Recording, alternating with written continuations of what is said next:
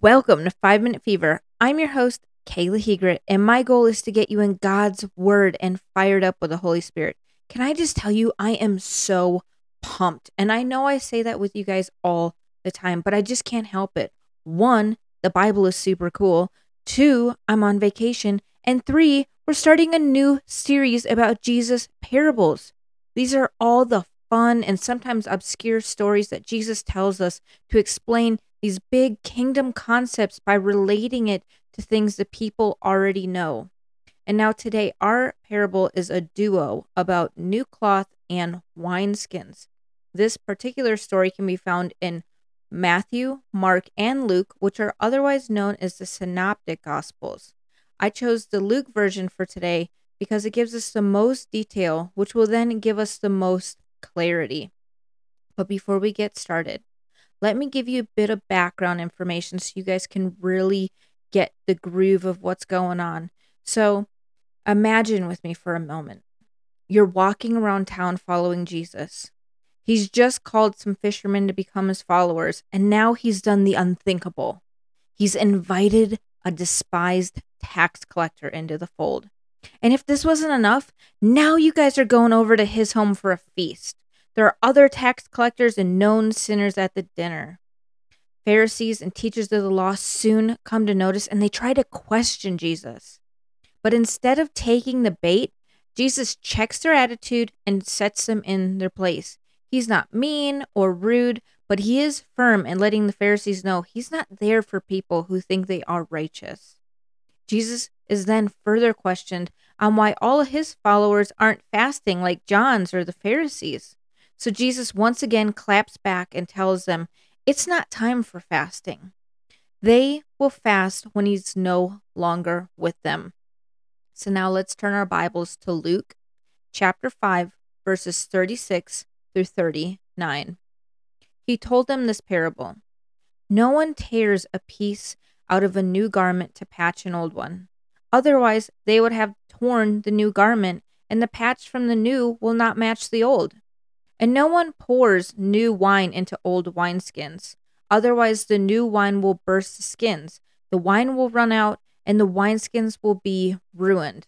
No, new wine must be poured into new wineskins. And no one, after drinking old wine, wants the new, for they say the old is better. So I know at first you might be like, Kayla, I just don't get it. And that's okay.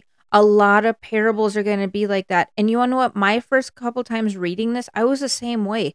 I read it over and over, and I thought, what in the world is going on? Patches? Wineskin? But here's the deal. A lot of parables teach about the kingdom of God, specific things about the character, the nature, and what it involves. The kingdom, which is still yet to come. So Jesus is saying in this kingdom, Jesus is the new garment and he is the new wine. The law and sacrifice system is the old garment and wineskins.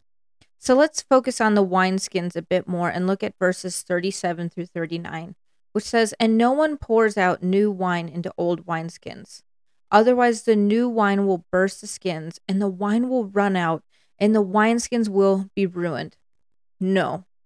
New wine must be poured into new wineskins, and no one after drinking old wine wants the new, for they say the old is better. The reason new wine was not poured into old wineskins is because wineskins stretched over time when the wine fermented. There's a significant expansion, and if new wine was stored in old wineskins, the fermentation of that wine would push the skins past their capacity until it burst. So new wine must be stored in a new vessel that can grow and expand with it. So thinking about this in the way of Jesus, he's telling the Pharisees the new way he was bringing could not fit the old system of the law. If they tried to combine these two systems, the new would push the old until it burst, and all was lost. Jesus' new way must be its own separate thing. It needed a place where it could grow, expand, ferment, and age. Now, Jesus knew at that moment not everyone would accept his new way. Verse 39 says, And no one after drinking old wine wants the new, for they say the old is better. And it's not that that wine is actually better, but the old wine has had time to age and come to maturity where the newer wine has not. Many Israelites turned Jesus away because they were comfortable with their system. It's what they always knew. And turning to something new wasn't that appealing. They were old wine in old wineskin. Jesus pours himself into people who are willing to bet on the new wine. People who are willing to step into something new and allow Jesus' way room to expand in age. And I know this can be scary because we don't know how far Jesus is going to push us. But let me reassure you, when you accept Christ, you are a new wineskin. You are meant to be a vessel of Jesus. His expansion won't cause you to burst if you walk away from your old ways. So let me ask you, are you trying to put Jesus in an old wineskin because it's all you've ever known? Are you willing to try something new and walk away from what you're comfortable with? Would you join me in prayer? Heavenly Father, Lord Jesus, I just want to thank you for this time together. I thank you for your parables, which teach us about the kingdom, something that we can't totally fathom without you, something that we can't totally grasp without your words. Lord, I just pray that as we go into this new series, Lord, that you would just teach us more and more about your age to come, about what you are bringing to this word, what you are bringing to the world. Lord God, would you please help us understand these things as we move forward? I pray all these things in Jesus' name. Amen. Thank you so much for joining me, and I look forward to next time when we get to look at the parable of the lowest seat at the banquet.